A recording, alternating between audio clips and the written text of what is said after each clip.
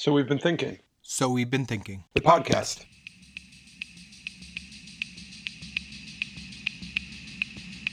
If you could start a makerspace from scratch, where would you begin?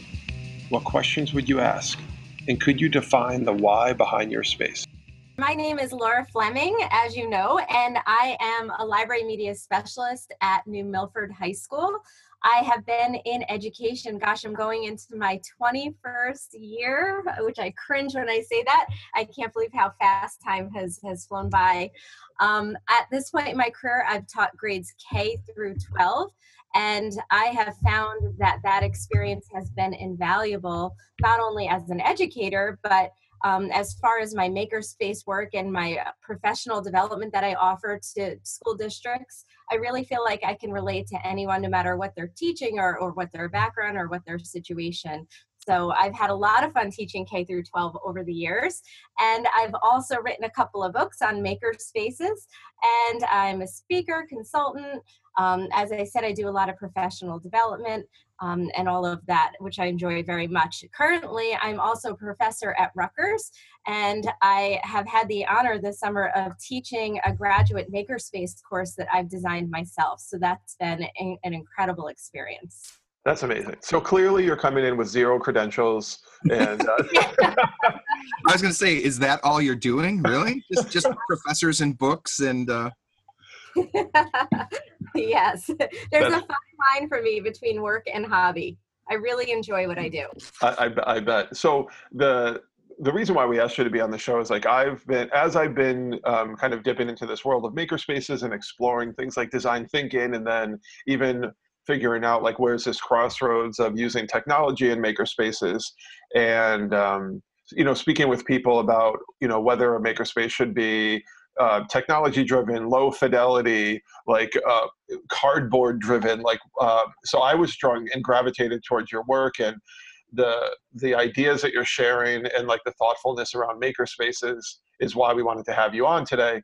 So being that the podcast is So We've Been Thinking, I think Sean and I are really just interested in hearing like what have you been thinking about with regards to makerspaces and the kind of work you're doing in that area.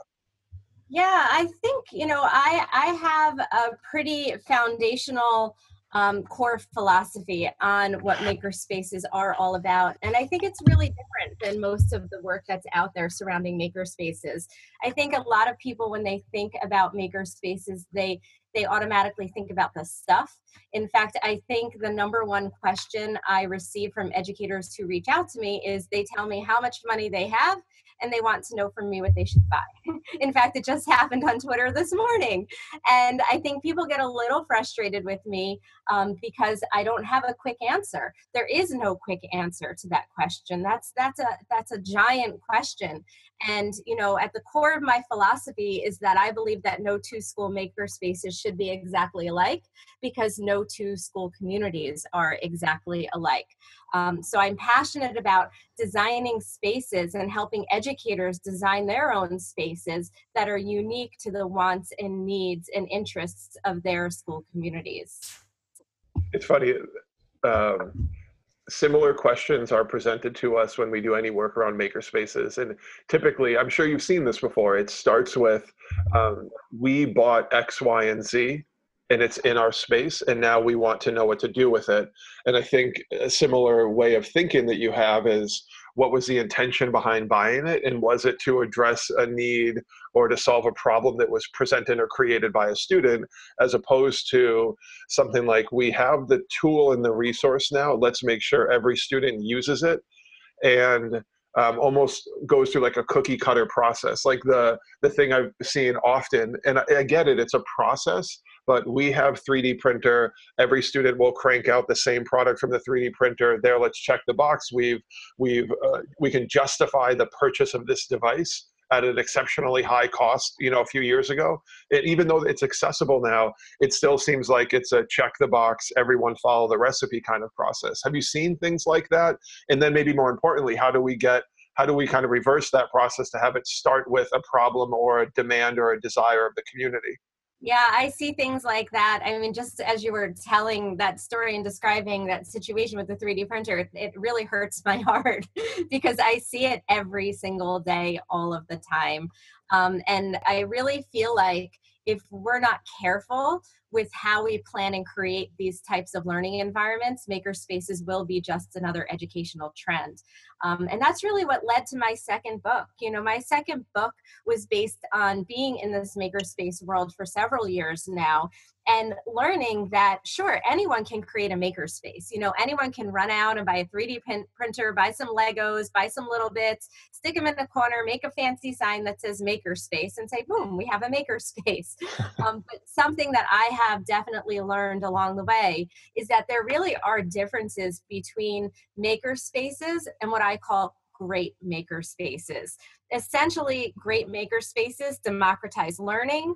They make materials, supplies, and concepts available and accessible to all learners. And the key is properly planning that maker space to build a learning environment that encourages that tinkering, play, and open-ended exploration for all. So that's really what led to my second book, was seeing these things happen all of the time and differentiating between just a makerspace and a quote-unquote great makerspace. Okay. So as you were speaking about it, I think with any technology that we implement, you have people who come in and they have the device and they have this nascent growing idea of how to use it, but you make a bunch of missteps and you kind of use it wrong. Like the electronic worksheet is like the first product of a one-to-one program sometimes, and that's not really what we're going for. So I have a question that's kind of going to come in two parts. Like, so then what are some of the common mistakes or like some concrete examples of things that people have done kind of wrong so that people could get an idea if they're starting a makerspace program, they're going to be like, oh, here are some places where it has kind of gone off the rails. And then maybe do you have a concrete example of someone who just got in there and did it right? Yeah, sure. I mean, I can use myself as an example as far as someone who did it wrong.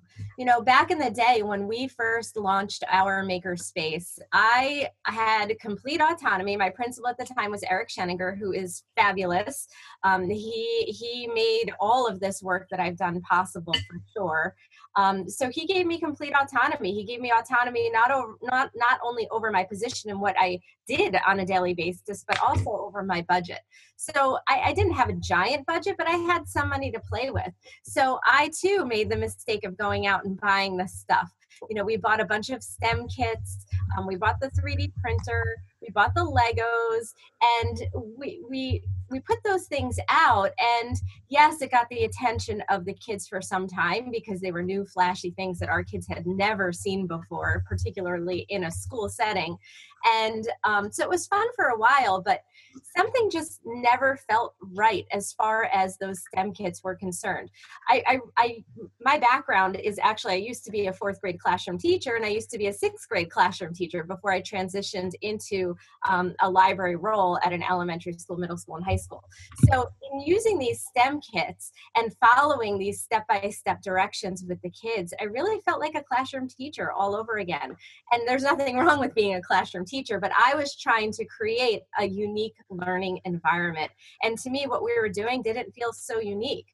So I knew something had to be changed. So really, we moved away from purchasing those STEM kits. And to this day, we still don't purchase a lot of STEM kits. And if we do happen to get a STEM kit, the first thing my students now do is they throw away the directions and they break apart those kits and they combine them with pieces from other kits or other materials that we have in our makerspace. So their thinking has really grown and evolved over the years, as well as mine. You know, I certainly think that the STEM kits were a good starting point for us. You know, it allowed us all that point of entry and allowed us to learn from those experiences. But we definitely have grown and evolved since then. And I think that, you know, as educators, we want our students to have that growth mindset in our makerspace. You know, we want them to visit these learning environments and feel comfortable taking risks and maybe even failing along the way. And I think we as educators who are the creators of these spaces, of these learning environments, need to have that same growth mindset as well. You know, some of the things you're going to do are going to succeed, and some of the things you're going to do are not going to be as successful. And that's why I say reflection is key, not only for our students in these spaces, but for teachers as the creators of these learning environments as well. I recommend to school districts at least one time per school year taking the time to sit down and formally reflect on what things worked for that school year, what things didn't work for that school year. This way, the next school year, you can grow your space can evolve. And I think that's a really important component that people sometimes overlook. So it's okay to, you know, sometimes I put things out in our space and I think, oh, the kids are just going to love this. This is fabulous. And it bombs. They don't care about it at all. And then other times I'll put things out in the space and think, oh, they're not going to care about this at all. And then all of a sudden they're excited as ever about that thing or that activity. So you really can't predict. And I think having that growth mindset as educators is super key. It's interesting that you brought that up. I was doing a design thinking workshop the past 2 days with teachers from the Archdiocese of Boston. And we tried to be really transparent about the criticism of design thinking and maybe some of the challenges. And one of the challenges that's posed is if you get people in the room that all think the same way, have common backgrounds, you might not have that perspective or like multiple experiences coming in and the ability to look at one failure and learn from it and move on to the next part of your process and try to keep moving forward. So I think it's interesting that you brought that idea up, that could be even more critical than the stuff that is present in front of you. And I think that's just a really important idea to keep in mind if schools are going to go down this journey and this path of getting into making. But that's not my question. My question for you is slightly different. You mentioned earlier the idea of like tinkering and kind of taking apart and unpacking, and even like, hey, we get the STEM kit, like step one, discard all of the formal process and explore what's in that box. So my question for you is this: how do we balance something like let's use the resources for the purpose of tinkering and exploring, like take apart the old radio, take apart the RC car, find what's going on inside there and maybe transform it or manipulate it and turn it into something else, versus the other side to this, which I'm a proponent of using a process like design thinking to identify a problem that can be solved, and then the use of the space and the resources is like exceptionally intentional to solve a problem. So how do we balance play and tinker versus solve a really meaningful problem? There is a balance that needs to be struck, that's for sure. Something that I've seen and that I've tried to help educators move away from maybe is the design thinking process. Now, I love the design thinking process, don't get me wrong. There's a lot of value clearly to that process. But what I have seen happen are, because we're teachers, you know, we're all really good at teaching. But sometimes in these unique learning environments that are maker spaces, we don't necessarily need more teaching. And that's another question that I always get from people is, how do I get more of my students engaged in what's happening in the maker space? And I feel like because we're teachers, our instinct is, oh, we'll teach more and we'll make them do things. You know, we'll invite a class of 30 kids down, we'll lead them through the design thinking process, we'll tell them exactly what the problem is that they need to solve, and we'll solve that problem step by step. And boom, they now have that engagement and that participation because they have made these 30 kids go through that process. But I think that it's really important that students uncover their own process for making and creating. So while design thinking can certainly be a starting point, I think a lot of teachers misinterpret design thinking and think that it has to be a linear process that they have to coach and lead their students through. And I think that we need to, throughout that process, and it might not be the first time you lead your class through the design thinking process, but at some point throughout a school year, we need to give our students a little bit more autonomy when it comes to moving through that design thinking process.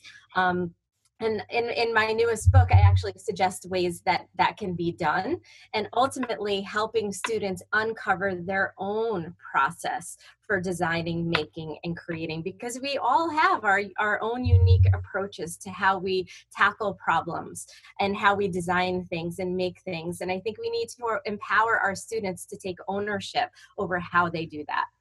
You really, like, regularly when I'm talking to guests, my head will spin with what they say, and then I find myself at a point where I have to ask them a question. So forgive me if this is a bit disjointed, because I think when you were talking about this idea of, like, I don't like design thinking all the time, it's because the teacher engages them and structures things so much. And even if if it's student-centered work, the structure is so teacher-centered and so controlled that you don't have students building that structure. Is kind of how I took what you said.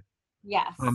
One of my most strongly held beliefs when one-to-one schooling was starting, and I would go to workshops and meet with teachers across the country, one of the things I would tell them is that it requires you to take something out that's in the fabric of teachers. You know, if you're in a class and you hear a loud noise or you hear a commotion, and say, for instance, that those students are in the back of the class and they're debating something or they're trying to figure something out, and you hear that commotion, the natural reaction of teachers is for them to move to that commotion, right? Proximity control.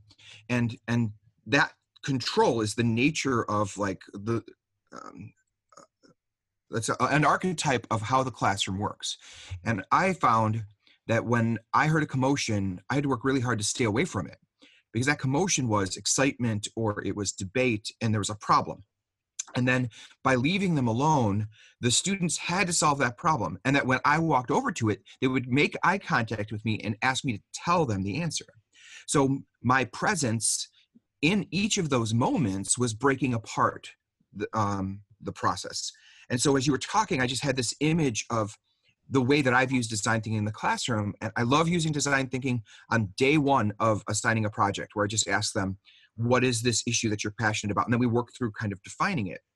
So, but when we talk about unstructured methodology in the class, when we talk about, for teachers, the not over-structuring something, I think a lot of times teachers get nervous because they're saying, you don't want me to structure this, but I need to have order. And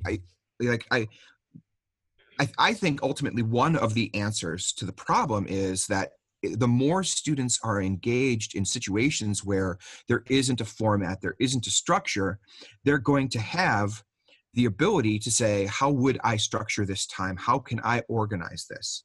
Yeah. Right. But what would you say if, I know you work with schools, so the question that comes as a result of this thinking that's going on in my head is, what do you say to a principal, a superintendent, or a teacher who is saying that, like, we can't just leave them alone, right? We have to create some structure in that. And it's the nature of teachers to say, let's structure this activity. So can you give me an idea of where the line is there? How does a teacher go in to creating an activity that allows students choice, but without over-structuring it so that it's not like a recipe? You know, it's Chris Lehman who has this saying that if everyone creates the same thing, if everyone does the same project, it's not really a project, it's a recipe, and they don't know what it's doing, they're just following it. Yes, one of my favorite quotes.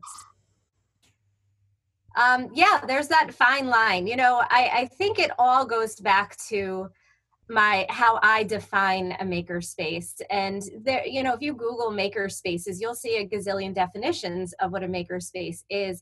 And I think that's really the part of the beauty of this movement, is that what a makerspace is deeply personal to those who are involved. But the reason I always go back to my definition is simply because it has driven all of the work that I've done in my makerspace, all of the work that I've done with makerspaces across the country, and all of the things that are in both of my books. So I define a makerspace as a metaphor for a unique learning environment that encourages tinkering, play, and open-ended exploration for all. And I think people have gotten a fairly good grasp on the tinkering, play, and somewhat the open-ended exploration for all piece of that definition. But I think the one that's oftentimes overlooked, the piece of that definition that's oftentimes overlooked, is that unique learning environment piece. We're not creating a STEM lab. We're not creating a classroom. We're creating a makerspace, which is a unique learning environment. And with that comes a unique set of challenges for educators. So I think that as educators, we need to learn what our role is in that unique learning environment and how we can create that structure and how we can manage those spaces and facilitate those spaces without turning them into a STEM lab or another classroom. And again, there's nothing wrong with STEM labs or classrooms. Obviously, we need those things, but maker spaces are not those things. So I think it is a challenge for teachers, and they're not sure how to, what their function is in those spaces and how to create that structure. And that's, again, part of what led me to my second book. In my second book, it highlights what I call the attributes, the 7 attributes of a great makerspace. And one of those attributes is differentiation, which I think is something that educators are fairly comfortable with. So I think when I'm working with teachers and when I'm doing my professional development, I try to meet teachers where they are. You know, once I bring up differentiation, they say, "Oh, okay, I know what that is. I've done that in my classroom or with my classes, and now I've got them hooked, and I'm speaking their language a little bit." And as far as the design thinking process that we were talking about, and the process for making and creating, differentiation is all about allowing students the opportunity to take ownership over the process they use for making and creating.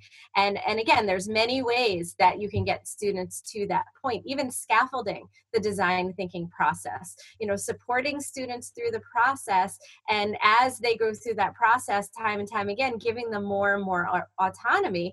And I think it has to be personalized from student to student. You know, I have students who in no time at all, they're ready to take control over the process for making and creating. Then I have other students who need a lot more support through that process. But I think that ultimately allowing our students to have that opportunity to learn what their process is, to discover what their process is, and ultimately follow their own process for making and creating can provide them with that flexible, self-directed learning experience that we want our students to ultimately have in these unique learning environments. And it's extremely empowering. And that's another attribute of a great makerspace, is that empowerment, which I think is so important. And they're not going to feel empowered if we're pushing a process down their throat. They're going to feel empowered if they take ownership of their own learning. My personal preference right now is to pause the podcast recording and go think about that for 10 minutes and then jump back in a little bit. The responses, all the responses have been super thoughtful, and this is shaping up to be like a really helpful episode for people that are, I feel like, have gone through year 1, maybe even year 2, or give the opportunity is right in front of them right now to go down that path.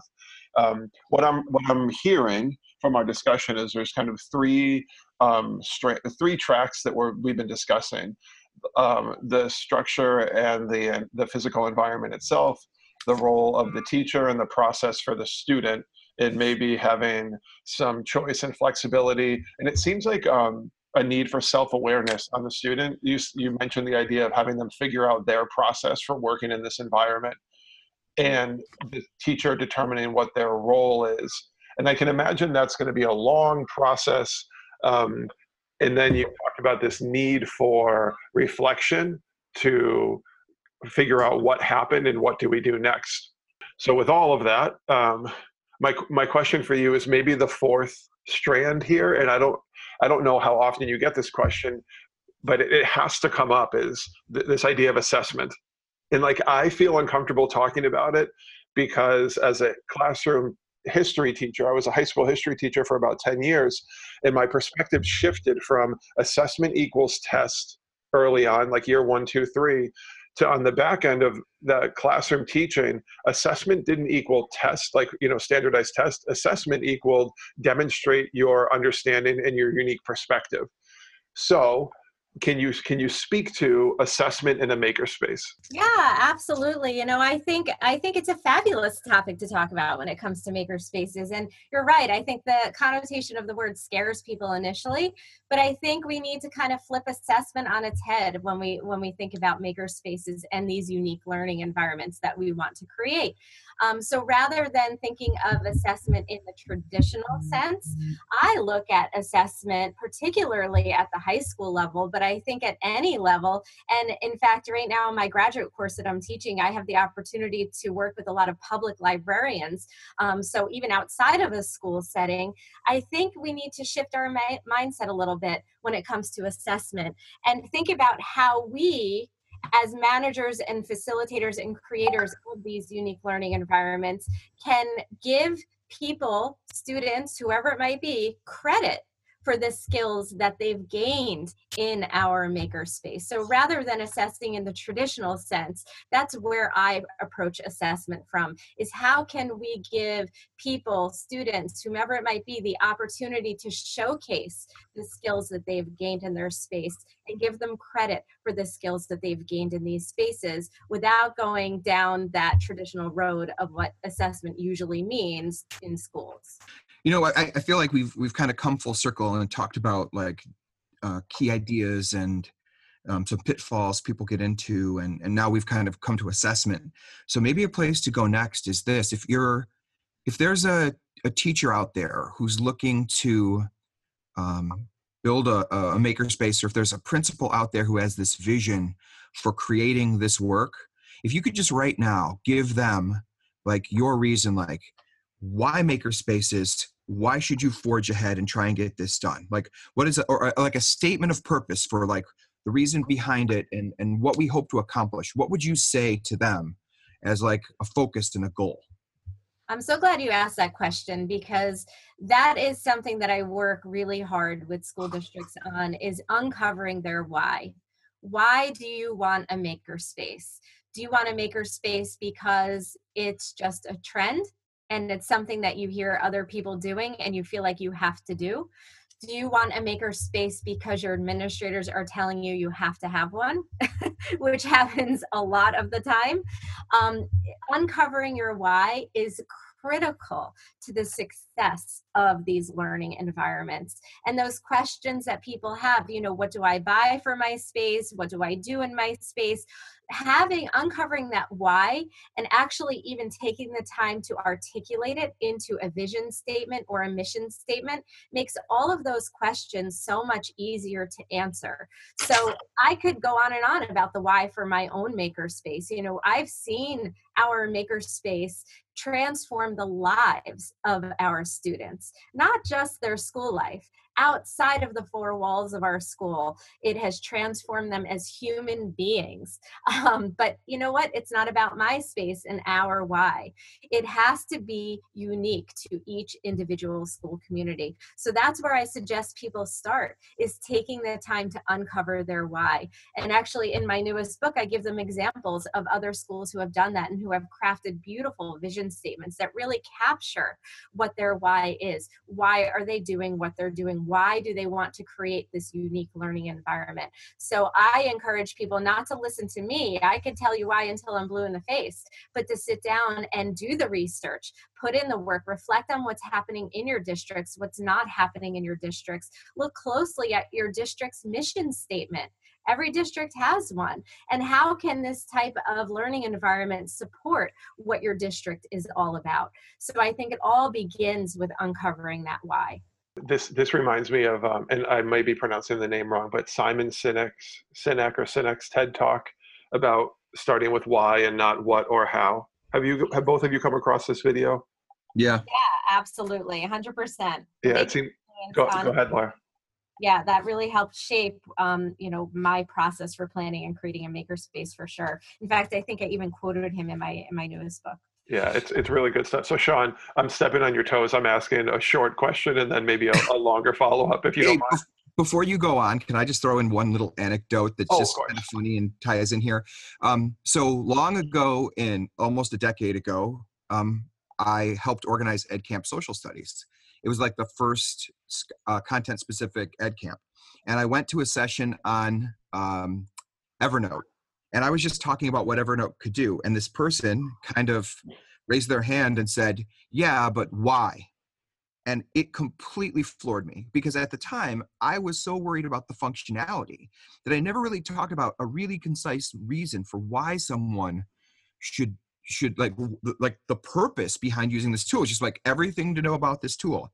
And then that kind of snowballed later on when, that was prior to one-to-one programs at my school, into why do you use iPads, and really why behind anything that you do. So I guess I was surprised, though I shouldn't have been, when you started with like, know your why. It makes so much sense. Like if you're purposeful and you have like a really focused reason for doing what you're doing, you cut out a lot of the noise and you get past all of the difficulty, and it just keeps you on a path through like the troubles and obstacles that arise. Oh, and by the way, the person who did that to me in the middle of my session was Greg. And it was an awesome moment. Comes full circle. So that was a long time ago, and I'm sitting there thinking, I think I was in that room. I think I remember that experience. You're right, though. It is a critical question. And, it's really been alarming to me as I've been doing these professional development sessions with educators. In the beginning, I would actually survey people, raise your hand. Why are you creating a makerspace? Is it because it's a trend? Is it because your administrators are telling you to do it? And I'd go through a whole list of reasons. And it was alarming because most of the people in the room were doing it because it's something that everyone else is doing and it's a trend, or because their administrators were telling them to do it. And I've since stopped surveying because it was so alarming. I ask these questions, but I certainly don't ask people to raise their hands. But you could just tell by the look on their face that I'm talking about them and they know it. And sometimes, every so often, I get a group of teachers who really have thought about their why prior to coming into sessions with me. But most of the time they have not. And it really is an eye-opening experience to work with them in uncovering their purpose for wanting to create this type of unique learning environment. Laura, I think it speaks to the nature of what it means to be an educator. Just because I think that the day is so chock full of things that you can do, work on, and where you have to apply your time, that at any given time, only a small portion of those might be your passion and your drive, right? Like that might be your vision. You're like incorporating other people's visions and deadlines and agendas. And so, partly for me, when I talk to a group of teachers and I say, what is your reason behind this? You have to accept the fact that some aren't going to know, because some are just, and I don't know that it's neglect or it's not a poor habit. It's just that some people are being dutiful about going about what they're doing. And it falls to that person in the school, maybe the person who's going to be listening to this podcast to make a makerspace, to kind of help them to convey that why. Yeah. And then each teacher has the responsibility to take that and make it their own and understand their why. But I think that's a reality within education, that when you work with a lot of schools, it becomes very clear. Like help them to find their why without providing, because the temptation then also, and you might have seen this too, is to provide them with a nicely packaged why, which really isn't the idea. No, absolutely. I think that mission statement, that vision statement that I encourage educators to articulate definitely should be unique to their school community. And again, it goes back to that core of my philosophy that no two school makerspaces should be exactly alike, because no two school communities are exactly alike. And you hit the nail on the head. I was lucky enough to have Eric Scheninger as my principal, who at the time gave me complete autonomy. So our vision statement, our mission statement for our makerspace was completely ours. And it could be whatever we wanted it to be, but not every educator has that luxury. And some educators that I work with don't even know what a makerspace is when they step foot into my workshops. So there's that whole foundational philosophy that has to be established. And that's what my first book is about. It's all about the philosophy and best practices and demonstrating that makerspaces are a research-based best practice. And once they have that foundation and they have that background and they have that knowledge and they're given time to reflect, most educators are able to develop really powerful mission statements, but sometimes, again, they don't have that complete autonomy to make their mission statement whatever they want it to be. So that's why I suggest that they look at their school's mission statement. Every school, every district has a mission statement, a vision statement of some sort. So how can your makerspace be a physical representation of your school's makerspace? I think if we look at it that way, administrators, all stakeholders in creating these types of unique learning environments are satisfied. I think we've done a lot of the heavy lifting. We've done a lot of the kind of establishing philosophy. I think I'd like to go to the stuff, right? We've kind of like intentionally avoided it because there's a more important conversation to have about why and philosophy and purpose and intention behind it. But I'm really interested to know if that baseline is in place, if the philosophy is there and the mindset is there, what is this stuff? And I have two takes on it. One, it makes me think of my colleague, Douglas Keong, he's a computer science teacher at the Punahou School in Hawaii. And he exposed me to microbits and the microbit curriculum that he built. And I think those are really kind of like flexible, powerful tools.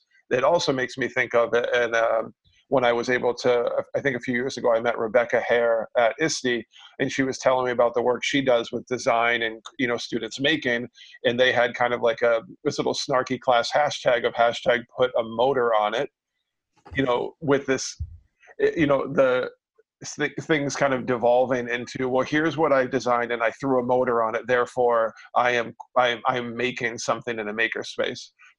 So what about the stuff? If we can establish the philosophy, what is the stuff that you like to see to maybe even help people with where they could get started?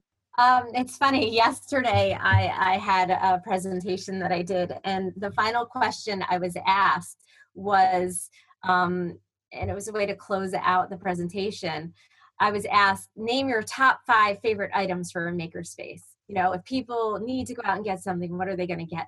And it was literally the first time I had ever been in an interview where I honestly could not answer the question. It really goes against what I am all about when it comes to makerspaces philosophically.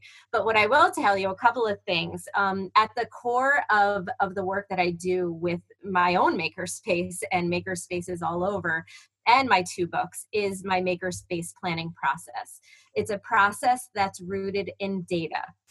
And it begins with the voice of the learner and taking time to understand your students, your learners' needs, wants, and interests, and including them in the planning and creation of these unique learning environments.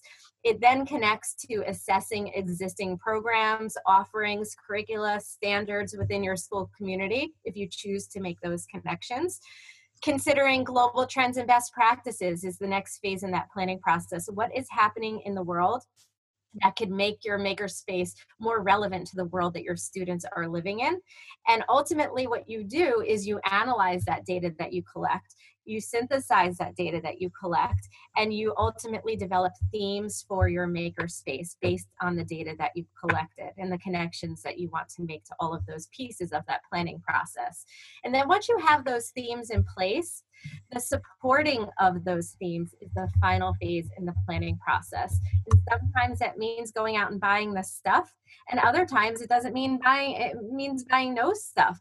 In my opinion, I think one of the most powerful ways to support the themes in a makerspace are people, inviting in experts from your community to talk to the kids, to mentor the kids, to demonstrate, to facilitate activities with your students. So it doesn't always have to be about going out and buying the stuff.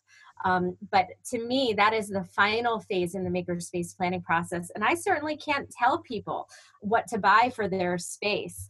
There certainly are products that I have enjoyed myself. In fact, every year, every December, I put out a top 10 makerspace item list based on my top 10 favorites for that year. But I'm very clear at the beginning of those posts to say that I don't want people just going out and buying these things. I want them making decisions that are meaningful to their unique spaces. And I'm just happy to highlight some of my favorites. And if these work for your space, then fantastic. Something else that I've developed is a maker framework.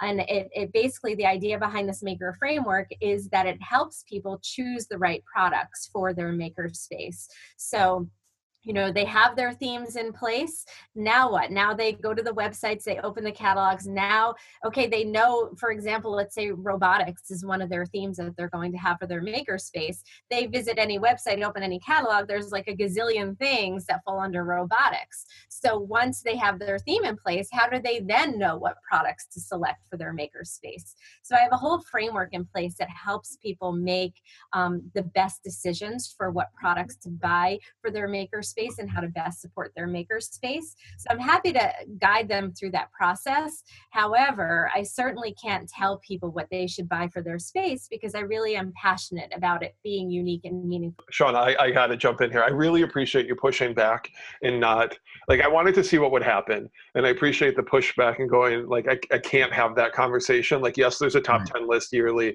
but I can't go down that path because it doesn't support the belief. And what I feel like would be the most powerful outcome, because people will gravitate towards, okay, I'll just go get that and maybe not do the really hard work that you alluded to earlier. So thank you for that. And now I'll hand it off to Sean. I feel like what you're talking about is like, sometimes if you give them all the things to buy, it's like building a bridge over the hardest work that needs to be done, which is the vision for the project that they're actually going to be doing, or what they're going to be actually constructing. And in my mind, the analogy kind of comes up like, it's like going to the grocery store.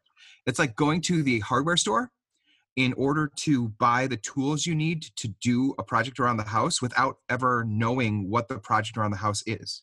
Yeah, absolutely. And, I've worked really hard too to move educators away from that idea of projects, because that's another question that I get asked all the time is, what are your favorite project ideas for a makerspace?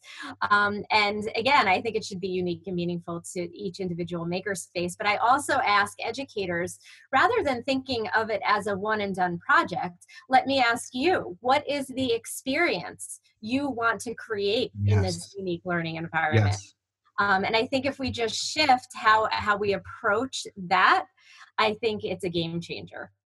I love what you just said there, because I think that when I was a young kid, I thought in terms of possessions, right? Like, I want to have this thing. And as a father, I've so much more tried to provide my kids with experiences, take them to all 50 states, and to have them have an experience that's deep and moving. And when, we start talking about what we're going to do in those classes, if we really started saying, what are the experiences that we want them to have, I think we change education an awful lot. In our last podcast episode with Martin Moran, he's building a brand new school. And he said something that just absolutely blew my mind up with thoughts. And it's the idea that schools now, it used to be that a student came to school and we would bend the child towards the school and we would mold them into what the school could do. And those were the barriers to what happened in a school, what the school was capable of. And now we're in this position where we can bend the school to the child. And that has such powerful ramifications for me for helping students and creating spaces where kids who may not be great at school in the traditional sense can get into like a makerspace and just build and create and do amazing things. So I think that's some powerful advice for people who might be looking to do a makerspace, is to think about the why, first of all, and second of all, just like, what is the experience that you want them to take away with them?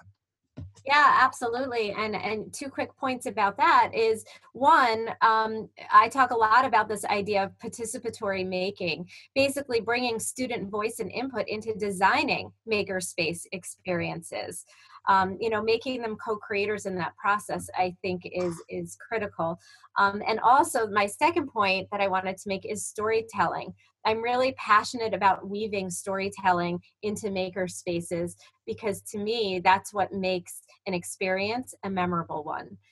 If we can weave aspects of storytelling into what the students are doing in these spaces, particularly around STEM-related concepts and themes, I think that's what helps build context and meaning around what they're doing.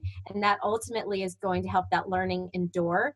And that's what's going to resonate with them outside of when they leave your makerspace and leave the four walls of your school. It's funny that you mentioned that. I wrote a post recently about like what are makerspaces without storytelling, and I got inspiration to write that from our colleague, an ed tech teacher, Justin Reich, who teaches at he's in the teaching systems labs at MIT, and he put out a course on design thinking on their MIT X platform. And there was this great video in that course from Yasmin Katouri, who works with Justin at the teaching systems lab, and I think she's at Carnegie Mellon. And it's this whole thing about how prototyping can look different, and prototyping isn't just making a product, it's telling a story about your prototype of human interaction. And that led me to think about just the idea of creating a narrative around whatever it is that you make to explain, what is the purpose of the interaction and how can you tell that story in all different forms of media. So that's just a fantastic idea to keep in mind. So Laura, are you ready for our kind of what I like to call is like our inside the actor studio-ish type of questions to wrap this up? They won't be as in-depth as those, maybe a little more lighthearted. Perhaps, but I tell you, yesterday, the wrapping up question about the products, I literally was stumped. So I'll give it my best shot. Okay, here we go. So what is the artist or the song or the album that is currently on repeat or that you find yourself listening to way too often? It varies for me. Really, it depends a lot on my mood. The work that I'm doing. I really don't have one go-to artist, but I would say that this summer I've been listening to a lot of indie sort of style music, and a lot of it doesn't even have lyrics. One of my favorites is called Inside the Idle Hour Club, and it really just helps spark creativity for me, and gives me time to think and reflect. So I really don't have a go-to, song or artist. It definitely does vary. It crosses all genres. Actually, I play guitar badly. That's something that I enjoy doing. But this summer, I've been looking, for music that really sparks that creativity in me. That's fantastic. It makes me feel really shallow too, because it's been the summer of Drake in my house. So thanks a lot for that. I like Drake too. I love that you mentioned playing the guitar and being bad at it. I think we all need an art that we love that we're horrible at to remind us that we're good at other things. Oh, and yeah, absolutely. The guitar is that for me. I bought 2 for my son. My daughter has a ukulele. I have several, and periodically I take them down and remember why they just mostly hang on my wall. Yeah. But I love them, and I'm not getting rid of them anytime soon. That's yeah, great. So, I thoroughly enjoy playing, but I really am not good. So next question is, what's the last book that you read that you would give to someone or recommend that they go pick up? I think a lot of my favorite books. I actually recently tweeted a post that talks about a lot of my favorite books over the years, and the books that have influenced me the most as an educator, and none of them are education books. They're mostly books that talk about transmedia storytelling and storytelling in general. My background is in transmedia storytelling. That's sort of where my roots are. So, when it comes to everything that I've done as an educator, not just my makerspace work, I am fascinated with how can we leverage multiple platforms to engage students with story. So a lot of my favorite books are in that post. But I think, one of the most interesting books that I've read as of late is a book called On Knowing. It's an oldie. It's Bruner is the author, and it's Essays for the Left Hand, and it's all about creativity and the qualities of play. Again, it's the type of book that sparks creativity in me, and that's been a recent one that I've enjoyed and read. But there's lots. I'd be happy to send you that post so you can see the others. Essays for the Left-Handed? Yeah, for the left hand. Yeah, it's called On Knowing, Essays for the Left Hand. Okay, excellent. It's an oldie. I don't even know what the publication date is right now, but the cover's in black and white, so it's an old one. Well, we have a running joke. Greg and I are both left-handed, and there you go. This book is made for both of you. I am surprised I haven't heard about it, because I love to make jokes about that. And there you go. Check it out. Good one. So I have one final follow-up question, just because I feel like the idea of social emotional health in schools and social emotional health for teachers is such an important topic. So what's the thing that you do, like when it's time for you to decompress and put all the stress of learning and education aside, when you like try to go back to just being the personal you, what do you do to like de-stress and decompress? Well, as I said, there's a really a fine line for me between work and hobby. I definitely have moments where work stresses me out, but most of the time it gives me, you know, satisfaction. I really enjoy what I do. But I definitely am careful to find that balance. Probably about 4 months ago now, I picked up running.